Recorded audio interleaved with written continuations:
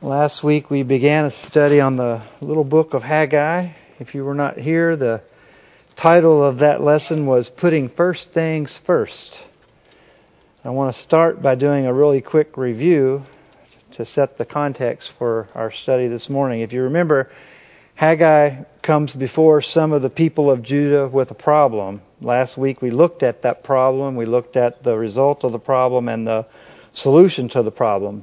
If you remember, the people of Judah had returned from Babylonian captivity under the direction of King Cyrus to their own land with instructions to rebuild the temple. They had begun the work, but because of a lot of opposition between the Samaritans and others, they stopped their work. That was the problem. They quit doing what the Lord had commanded them to do. And then over the next several years, they went about the business of building their own houses and building their own lives and basically seeking what they desired versus doing what the Lord had commanded them. That was the problem, disobedience.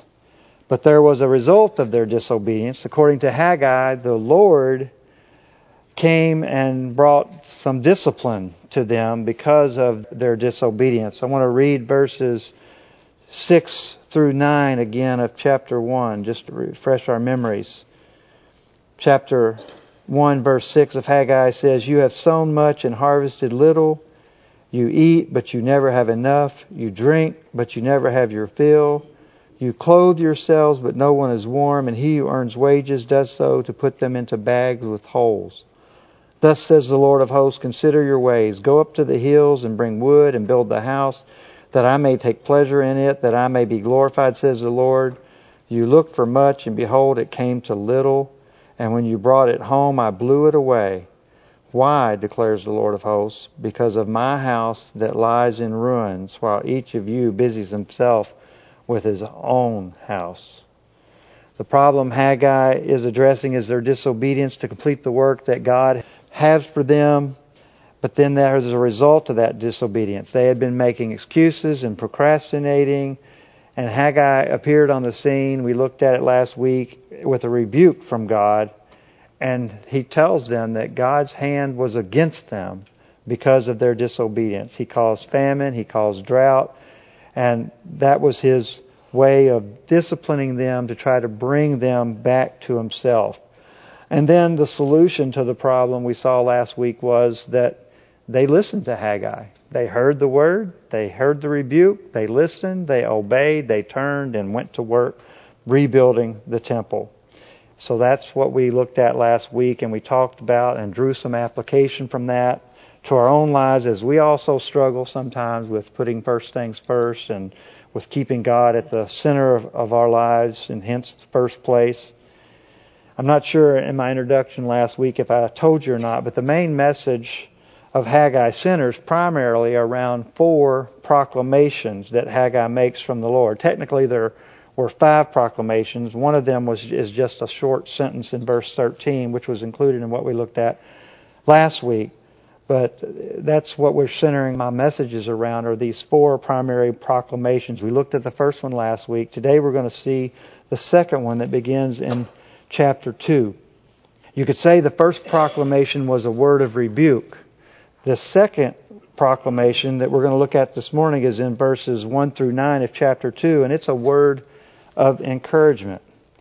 And I think this is a timely message because I know for a fact that there are many people, including Christians, who struggle with discouragement and depression, and this is going to directly apply to us as we think about that, and God gives a word of encouragement. So in our text this morning, we're going to see why people of Judah were discouraged, and then we're going to see how the Lord encourages them. In doing so, we're going to apply this to our own lives. So let's begin by reading this whole section, chapter 2, verses 1 through 9. The Word of God says, "In the 7th month, on the 21st day of the month, the word of the Lord came by the hand of Haggai the prophet. Speak now to Zerubbabel, the son of Shealtiel, governor of Judah, and to Joshua, the son of Jehozadak, the high priest, and to all the remnant of the people, and say, Who is left among you who saw this house in its former glory? How do you see it now? Is it not as nothing in your eyes? Yet now be strong, O Zerubbabel, declares the Lord. Be strong, O Joshua, son of Jehozadak, the high priest. Be strong, all you people of the land, declares the Lord. Work, for I am with you, declares the Lord of hosts. According to the covenant that I made with you when you came out of Egypt, my Spirit remains in your midst. Fear not.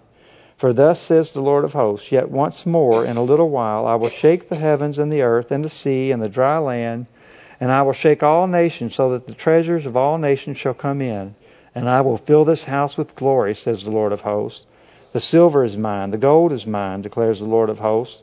The latter glory of this house shall be greater than the former, says the Lord of hosts. And in this place I will give peace, declares the Lord of hosts.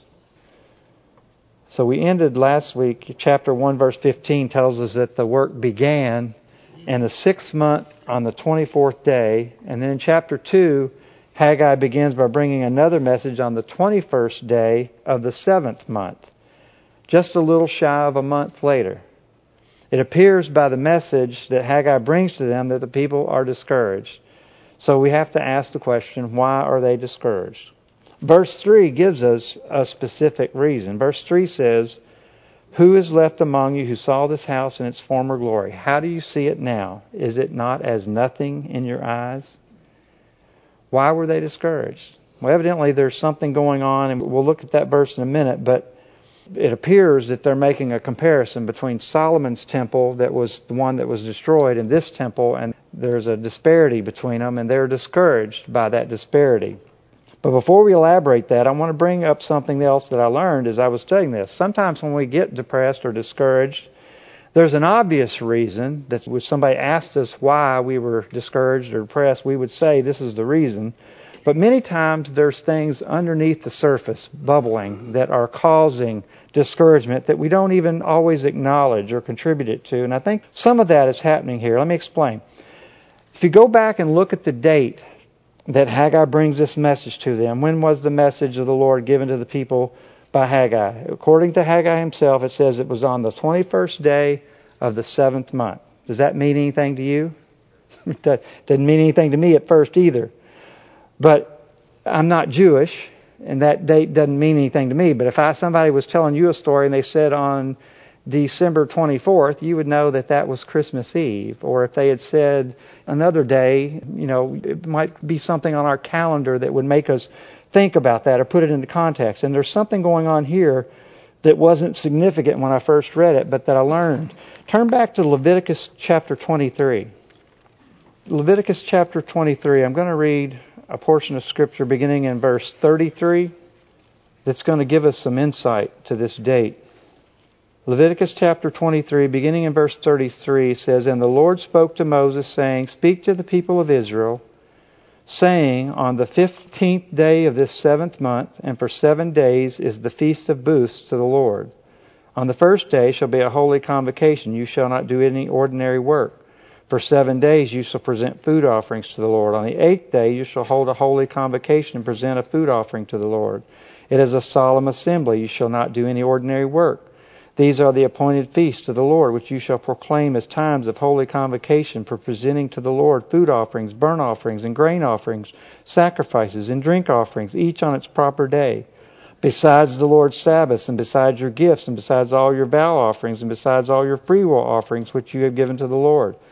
On the 15th day of the 7th month, when you have gathered in the produce of the land, you shall celebrate the feast of the Lord 7 days. On the first day shall be a solemn rest, and on the 8th day shall be a solemn rest. And you shall take on the first day of the fruit of splendid trees, branches of palm trees, and boughs of leafy trees, and willows of the brook. You shall rejoice before the Lord your God 7 days. You shall celebrate it as a feast to the Lord for 7 days in the year. It is a statute forever throughout your generations. You shall celebrate it in the 7th month. You shall dwell in booths for 7 days. All native Israelites shall dwell in booths, that your generations may know that I made the people of Israel dwell in booths when I brought them out of the land of Egypt. I am the Lord your God. And when we read that, we see a very precise description of a feast and a festival that the Jewish people were supposed to be celebrating. The 21st day of the 7th month that Haggai is speaking on tells us that this day falls on the last day of this particular feast. And another name for it was the Feast of Booths, Feast of Tabernacles, Feast of Booths. It would start on the 15th day and last 7 days, which would make the day that Haggai is speaking one of the last days of this feast. It required that the people would travel to Jerusalem, that they would go to the temple, that they would worship, offer sacrifices. They would make booths to live in for the week, to remind them of their deliverance from Egypt. It was also known, if you continue to study that, it's also known as the Feast of Ingathering because it was the time of the harvest. So they would also simultaneously be celebrating the harvest. So in prosperous times, this feast was a huge celebration. Trumpets played, reading from the law, prayers were being offered. It was a really big deal, and it centered around the temple. But think about this. What did we learn about the harvest from last Sunday? If you remember, it was puny. God had brought drought and famine, and so really, you think their heart was really in celebrating the harvest? Probably not. Things are really not that good. Life is tough. The harvest was skimpy. They were supposed to be celebrating. This is the underlying tone of the people. This must have been weighing on them. This probably adds to the situation that we read about in verse 3. Verse 3 gives us the obvious and the specific reason that they are discouraged, but I think there were underlying circumstances that played into this and made it worse. Go back to verse 3 again. Who is left among you who saw this temple in its former glory, and how do you see it now? Does it seem to you like nothing in comparison? So we learn that they are in the last days of the feast. Not only were the people who were working on the temple there, but probably people who were all around had come because of the feast. And evidently there were some old-timers there. And these old-timers were probably around when Solomon's temple, before it was destroyed.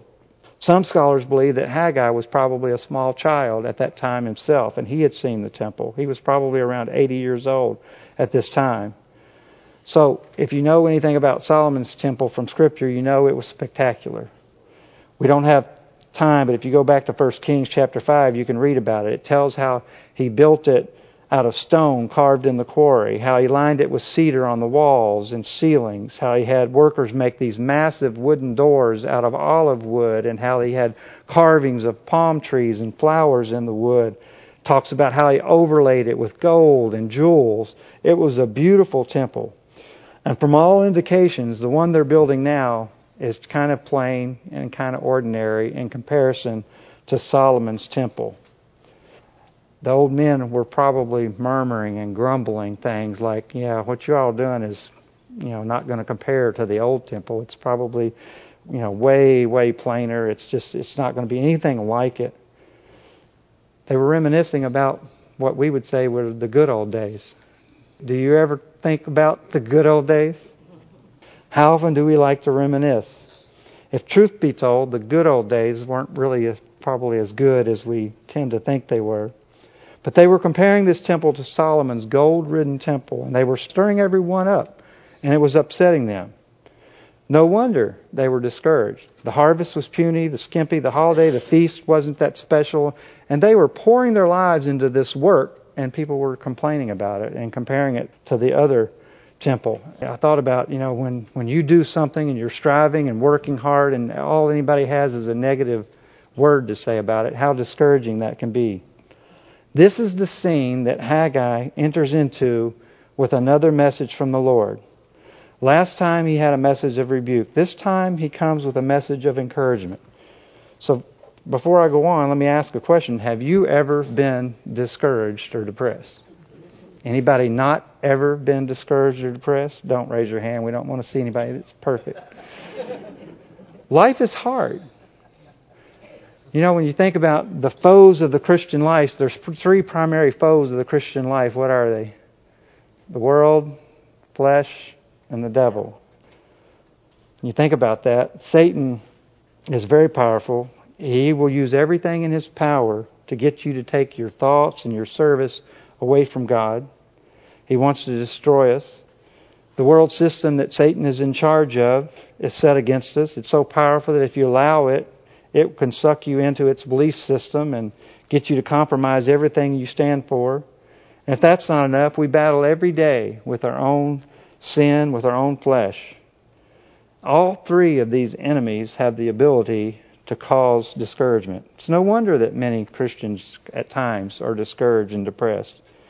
In our context today, though, we're looking specifically at spiritual discouragement. These people were discouraged spiritually.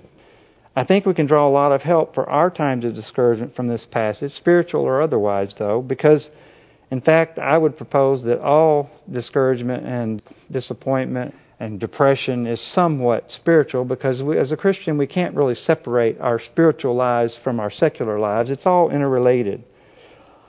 In this passage, the Lord, through Haggai, gives us two admonitions for defeating discouragement, and He provides additional help by appealing to them to have the proper perspective of their past, a proper perspective of their present, and a proper perspective of their future. The first thing we'll see then is the first admonition in verse 4. Verse 4 says, "Yet now be strong, O Zerubbabel, declares the Lord. Be strong, O Joshua, son of Jehozadak, the high priest. Be strong, all the people of the land, declares the Lord." So what do you think the first admonition is? Be strong. The first thing Haggai says to help them overcome discouragement is be strong. He didn't tell them to take a break, go on a vacation, get some rest, go to the doctor, get some pills. You know, as a side bit, I think our culture, we try to solve everything by getting a pill. Now, you know, I'm not speaking against medicine. As Joe said, his mom's on lots of medicine. My wife is on heart medicine. Many of you are on medicine. I'm not speaking against medicine. But sometimes in our society, we tend to solve every problem and treat symptoms with medicine. And I'm specifically thinking in the psychological arena mostly, where medicine is prescribed to treat symptoms and doesn't treat the problem. Again, don't misquote me. I'm not speaking against medicine.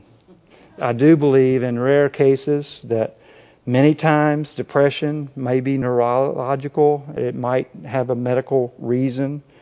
But many times, especially since I've been involved in biblical counseling, I see that it is very much overprescribed. Sometimes we treat sadness with medicine or circumstances with medicine, and it's not always necessary. Enough of that. Back to Haggai. Haggai first tells them to be strong. Other versions say be courageous. Be strong. Be courageous. This life is not for the faint-hearted. Life is tough. Ministry is tough. To be successful, one needs to be strong. A couple of months ago, I received an email update from one of our family missionaries. Many of you probably got it too, from Paul and Karen Davis. Do you all remember getting a letter from them a couple of weeks ago? And the tone of the letter was obvious that they were discouraged. A series of setbacks and difficulties had discouraged them. Life on the mission field is not easy. I remember hearing Mike Schott talk back one time about being discouraged, and it was actually after he had been pistol whipped in Nigeria. I remember praying for a missionary relative of a member here at Lakeside who had been falsely accused of sexual abuse in the role as a teacher, and they were very discouraged at the time. In each of these cases, these servants were strong, and they pushed on. They continued to fight. And the Lord eventually encouraged them, and they are faithfully continuing to serve today. And they are not unique. Anyone serving the Lord is going to have times of discouragement. And the first thing the Lord says is be strong. Be courageous. Don't shrink back. Don't quit. That's what the people of Judah did last time, if you remember. Around 18 years or so ago, when they began rebuilding the temple and the Samaritans came with their opposition, what did they do? They quit. They gave up. They rationalized it away and said it's not the Lord's time, and they ended up quitting. That's why Haggai came with the message that he did that we looked at last week. But they heard him, and they were convicted, and so they listened and obeyed, and they began to rebuild the temple again. But that's only been a couple of weeks ago since they started. And they're already being discouraged, and they're on the verge of quitting again. And the Lord tells them to be strong. He doesn't give them a magic fix. He begins by telling them to be strong, be courageous. I think that speaks to us. If there's times in our life where we're discouraged, if we're depressed, the first thing God said to us is be strong. Be courageous. Don't quit. Don't give in. Continue to fight. That's the first admonition. What's the next word in your versions after this? After he tells them to be strong, what does he tell them to do? Work. Be strong, and then it says work. End of verse 4. Get to work. Get back to work. Press on. Be strong and get back to work. I know you're discouraged. Be strong and get back to work. I know these people are complaining and making you feel that your work's not important. Get back to work. I know you're discouraged. Your circumstances are not the best. Your harvest is puny. Your fields are bare. You're up here working and people don't appreciate it. Be strong. Get back to work. One of the things that I find helpful for people who are depressed or discouraged is for them to not sit around dwelling on it. It's to get busy working. Not just busy work, but doing the work that God has prepared for you to do. He didn't say get to work on anything. He said get to work on what God has commanded you to do. Do you know that God has a work for all of us to do? You know Ephesians 2, 8 and 9. For by grace you have been saved through faith, not of your own doing, but as gift of God, not of works, lest anyone should boast. For we are His workmanship, created in Christ Jesus for what? Good works, which God prepared beforehand that we should walk in them. That's an amazing statement. He not only expects us to work, He has prepared in eternity past the work that we shall be doing. I'm not specifically talking about your career or job, but that might be included in this statement. But I think in context, it means the purpose of your life as you walk through it with God, doing everything that God has prepared for you to do. What part of us does discouragement and depression attack? Does it attack our hearts, our muscles? It's up here, isn't it? It's in our thoughts, in our attitudes. One of the things that working does is it helps occupy your mind so discouragement doesn't take root and grow. And again, I suggest that not just working, but serving, working in service to God. You can do that in ministry or you can do that in secular work because everything we do unto the Lord. So the Lord's remedy for discouragement is first to be strong, and second, it's to get to work. So are you discouraged? Are you depressed? Are you down in the dumps? First things you need to do is to fight, to be strong, to be courageous, and to get to work, doing what the Lord has for you to do.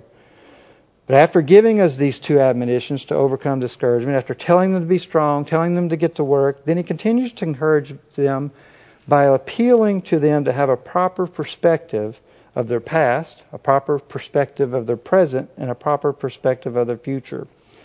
And we've already talked about how reflecting on the past was one of the reasons that they were actually discouraged in the first place. They were reflecting on the past, on the greatness of Solomon's temple compared to this one, and they were dwelling on that. But what they were not thinking about was why the temple was destroyed in the first place. Why was it destroyed in the first place? Their disobedience. They were remembering the past, but they had an improper perspective of their past. And don't we sometimes do that? How many times do we dwell on the person who's wronged us or the person who's cheated us instead of remembering the people that's helped us? Sometimes we focus on negative things that happen to us or maybe a few circumstances and we won't let it go instead of focusing on the positive side of that past. That's why I see this as being an improper perspective of the past. I think that's why Haggai reminds them of their past in verse 5. Look at verse 5 again. In the end of verse 4, he tells them to work, for I am with you, declares the Lord of hosts. Now verse 5, according to the covenant I made with you when you came out of Egypt, my spirit remains in your midst. Fear not. Their discouragement is caused by looking back and comparing the old temple to this one. Then why does Haggai remind them again of something else in the past? I think he's reminding them of something in the past to show them that their perspective is wrong. He's saying that you should be remembering the things like how you were delivered from Egypt. Their perspective of the past was selective.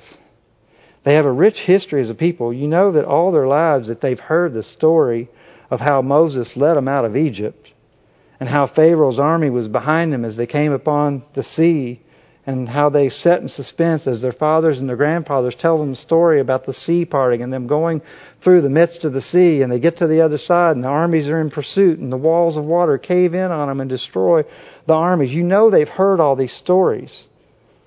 Haggai talks about the covenant that was made with them at this time. At the end of verse 5, he reminds them that His Spirit is with them. He says, "My Spirit remains with you. Do not fear."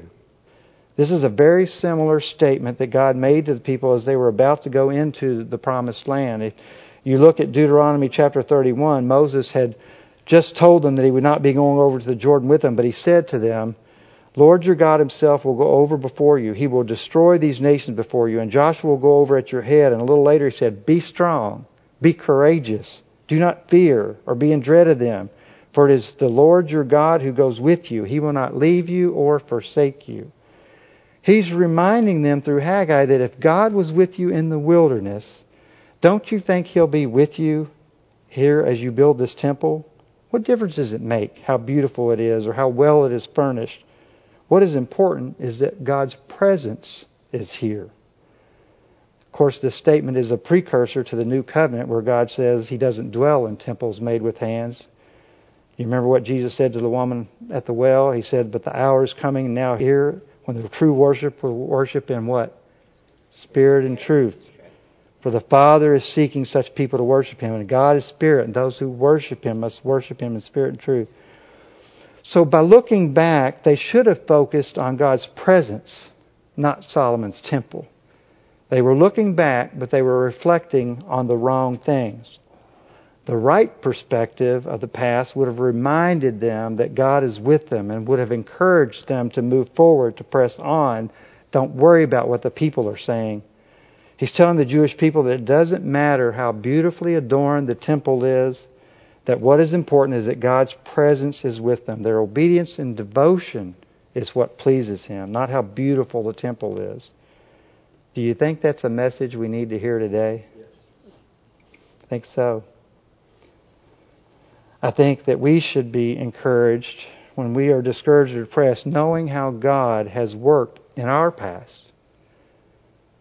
That should encourage us to move forward. Actually, I don't think we should spend a lot of time looking backward in most cases. I think most of the time we should have the attitude of Apostle Paul. Remember what he said in Philippians 3:13? He said, "Brothers, I do not regard myself as having laid hold of it yet, but this one thing I do, forgetting what lies behind and reaching forward to what lies ahead, I press on towards the goal for the prize of the upward call of God in Christ Jesus." That's what I think we need to do most of the time. But when we do look back, we need to look back with a biblical perspective, a godly perspective. We need to have the right perspective, not a self-centered perspective that looks through worldly eyes. So something else we can learn from this passage in this section here is that sometimes because of this wrong perspective, we fall into the trap of playing the comparison game. Do we do that occasionally? Do we look at other people and what's going on in their lives? And have you ever... I know I'm guilty of it. I know when we were having difficulty with our children, I would look sometimes at other people and think, wow, I wish my kids could be like theirs. Do we ever do that? Do you think, my circumstances can compare it to someone else's? We should never do that. It's wrong.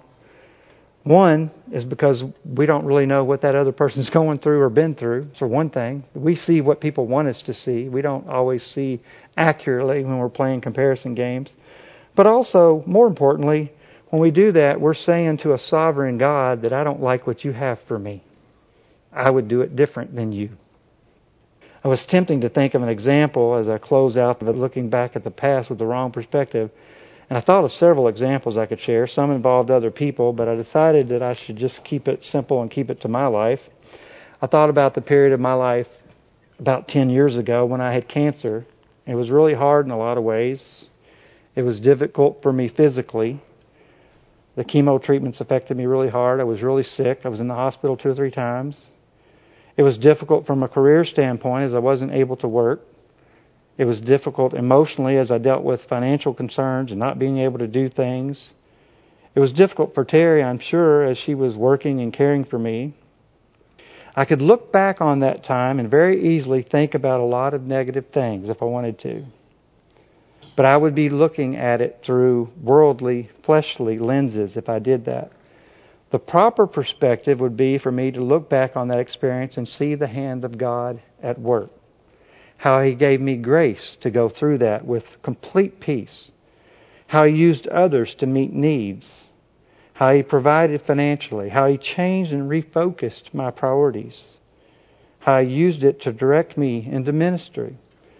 As I was meditating on that, something occurred to me, and I went back, because all my lessons are on the computer and dated, so I went back and looked at all the different Sunday school lessons that I had put together, and I found out something I hadn't really thought about much before. Before I had cancer, I had the opportunity to teach a few times in Joe's class, but not very much. There was a specific lesson that was dated in 2011. The title of the message was, "Why Does God Bring Trials into Our Life?" That was a message directly resulting from my recent experience, which I'd gone through in 2010, and had just finished the treatments and toward the end of the year. It was after this that all of a sudden I started teaching on a more regular basis. God opened the door wider and created more opportunity, and then before long I was substituting in 3 different classes. That was a window of opportunity that the Lord used because of the things I had gone through. It wasn't too long after that I became involved in the biblical counseling ministry, which is the result of the combination, I think, of the serious illness experience along with what we went through with the wayward child. But looking back with that perspective, seeing the God's hand at work is the right perspective of looking at the past. All of us need to be careful not to look back at what we've gone through with negative, unbiblical eyes, but with a proper perspective. And the people of Judah needed a proper perspective of the past. They needed to be looking at their past through the lens of God and Scripture, not their worldly lenses. And we do as well. So then we turn to the proper perspective of the present. In verse 5, the Lord reminds them of their escape from bondage in Egypt. But within this verse, He doesn't just appeal to their past. He also appeals for them to have a proper perspective of the present. The end of verse 5 that we just read is a continuation of the statement from verse 4. Go back and look at verse 4. It told them to be strong. Why? For I am with you, says the Lord Almighty. If you look at this section of Scripture closely, you're going to see that Haggai uses a specific name for God 6 times in this verse. It's translated Lord Almighty, Lord in all caps. In most Bibles, the word Lord will be capitalized, not just the first letter, but all 4 letters. Do you know why? Because it's the personal name of God, and they capitalized every letter. It's the word Yahweh, or that comes from the root I am. And then he adds the word Almighty. The word Almighty translates in Hebrew Sabaoth, which literally means the armies of earth and heaven. Some versions, I know the King James translates it Lord of hosts. This is a very strong statement. It has a military term. The God of all the armies of earth and heaven. This description denotes an unbeatable foe, an all-powerful being with an unlimited army at His beck and call, a sovereign God with all the power of heaven and earth. Who can stand against Him? Nobody. It reminds me of Romans 8:31. If God is for us, who can be against us? And then he adds in verse 5, according to the covenant I made with you when you came out of Egypt. Now listen to this. My Spirit remains in your midst. Fear not. God says, the Almighty God, the all-powerful one, the Lord of all the armies of heaven and earth, I was with you then, and I am still with you today. Should not that encourage each one of us? This Almighty God of heaven and earth, the all-powerful one, the one who sees all things, knows all things, the one who is never thwarted, everything He wills comes to pass. All people, all kings, all empires are in His hands. He speaks the world into existence. This God was with them, and He is with us right now. God was encouraging them by reminding them that not only was He with their forefathers in the past, He's still with them today. And you can think about that in context of us today. How much more do we enjoy God's presence? His Spirit indwells us each one in our hearts. He lives within inside of us. And we need to remember what God has done in the past so that we have a proper perspective of the past. But we also need to not forget that He is with us today. He's not left us to fend for ourselves. He's on our side. If we are discouraged, we have an improper perspective. That means we are not in alignment with God or His work. We don't have to understand it. We don't have to always see the big picture. We just have to acknowledge that He knows what's best and He is powerful enough to accomplish it. He doesn't just appeal to their past and to the present, though. He also appeals to their future. Let me read verses 6 through 9 again. Chapter 2, verses 6, he begins, "For thus says the Lord of hosts, yet once more in a little while I will shake the heavens and the earth and the sea and the dry land, and I will shake all nations so that the treasure of all nations shall come in, and I will fill this house with glory, says the Lord of hosts. The silver is mine, the gold is mine, declares the Lord of hosts. The latter glory of this house shall be greater than the former, says the Lord of hosts. And in this place I will give peace, declares the Lord of hosts." Here in these verses, Haggai, prophetically speaking, points them to the future. This was not the easiest section, I have to be honest, to definitively understand. In fact, after studying it myself, I turned to some commentaries to help me, and I got more confused. So I had to put it aside and coming back to it and re-looking at it. But I think I can safely say that the point of this passage of Scripture was to get the people off of the short-term focus and get it on to the bigger picture. And there's a lot of ways one could view this shaking of the nation. Some would pick out some coming events in the life of the people of Judah. Some would look forward to the coming of Christ as the fulfillment of that, pointing to His resurrection and the earthquake that happened while He was on the cross. Others point to the millennial kingdom. Some point to the final return of Christ. But as always, Scripture, to me, is the best interpreter of Scriptures, and I actually came across a passage of Scripture in Hebrews that actually quotes this passage. Hebrews chapter 12, verses 25 through 29. "See that you do not refuse Him who is speaking, for if they did not escape when they refused Him who warned them on the earth, much less will we escape if we reject Him who warns from heaven. At that time His voice shook the earth, but now He has promised, yet once more I will shake not only the earth, but also the heavens." This phrase, "yet once more," indicates the removal of things that are shaken, that is, things that have been made, in order that the things that cannot be shaken may remain. "Therefore let us be grateful for receiving a kingdom that cannot be shaken, and thus let us offer to God acceptable worship with reverence and awe, for our God is a consuming fire." I think as you read that in context of Hebrews, this shaking is not just of the earth. It says it's but of heaven and earth. I think it's a shaking of judgment until only what is eternal is left standing. This is the final shaking, when everything physical will not stand. Only what eternal will survive. This is a prophetic comparison, I think, of the Old Covenant and the New Covenant. Those Jews who ignored the Old Covenant did not enter into the Promised Land. Those who refuse God's New Covenant are not going to survive this future shaking. But back in Haggai verse 7, the Lord says He will shake the nations so that, some versions say the desire of all nations, some say the treasure of all nations will come in.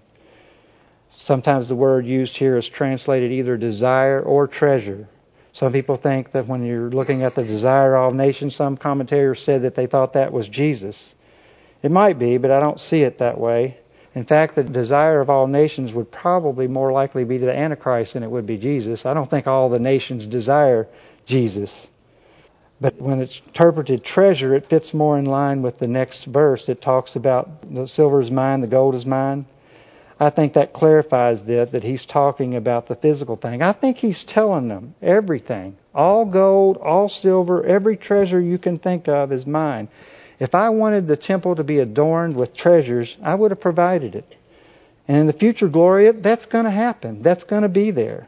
I own it all. It's all mine in the end. The temple will eventually display all of that. My glory is going to be there. The beauty you envision will be there. In fact, it will be more beautiful than anything you can imagine.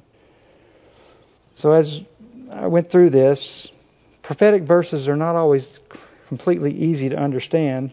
I think it could be speaking to different points in history, could even be pointing to multiple points in history. Many times in Scripture there are dual fulfillments where you have a partial fulfillment and a later fulfillment. It could be that. But I don't want to get caught up on the interpretation so much as that we miss the application.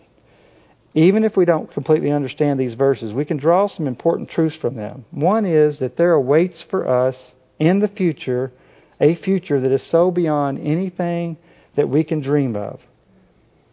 The temple of the future is far more beautiful than anything that they can imagine.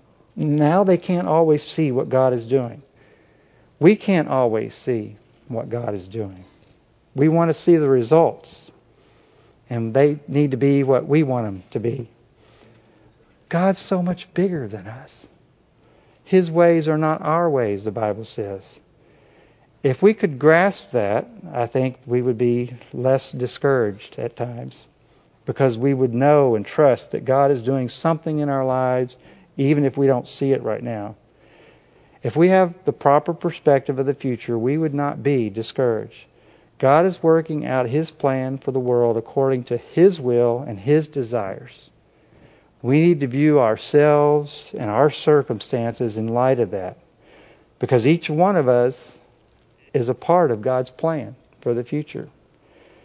J. Vernon McGee tells a story about an Irish preacher who turned in his resignation at the end of the year. When the elders asked him why, he said, "Because we haven't had any conversions this entire year except wee Bobby Moffat." The writer went on to say that the discouraged preacher couldn't see that the wee Bobby Moffat would become Robert Moffat, the great missionary to Africa, who probably did more to open Africa to missions than David Livingstone, his son-in-law. That's who we all remember.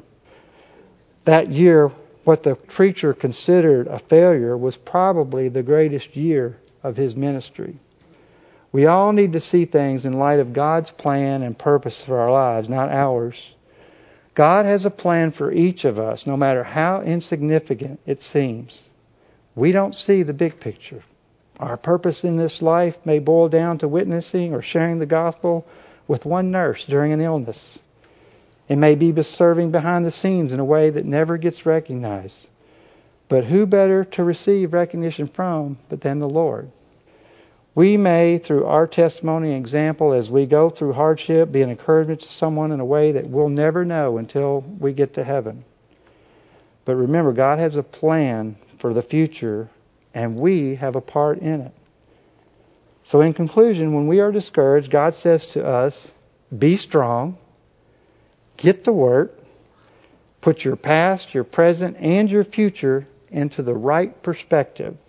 And don't look at it with your desires in view, but God's desire in view. Let's pray.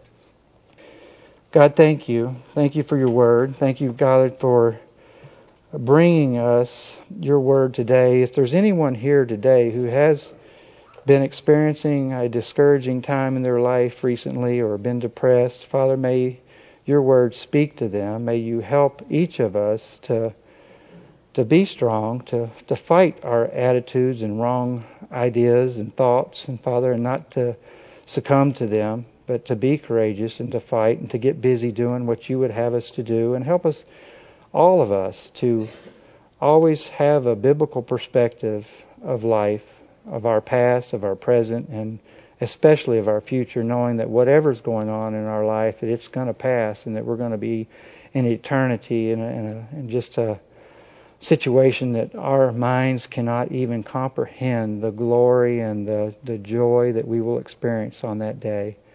And Father, we ask this in your Son's name. Amen.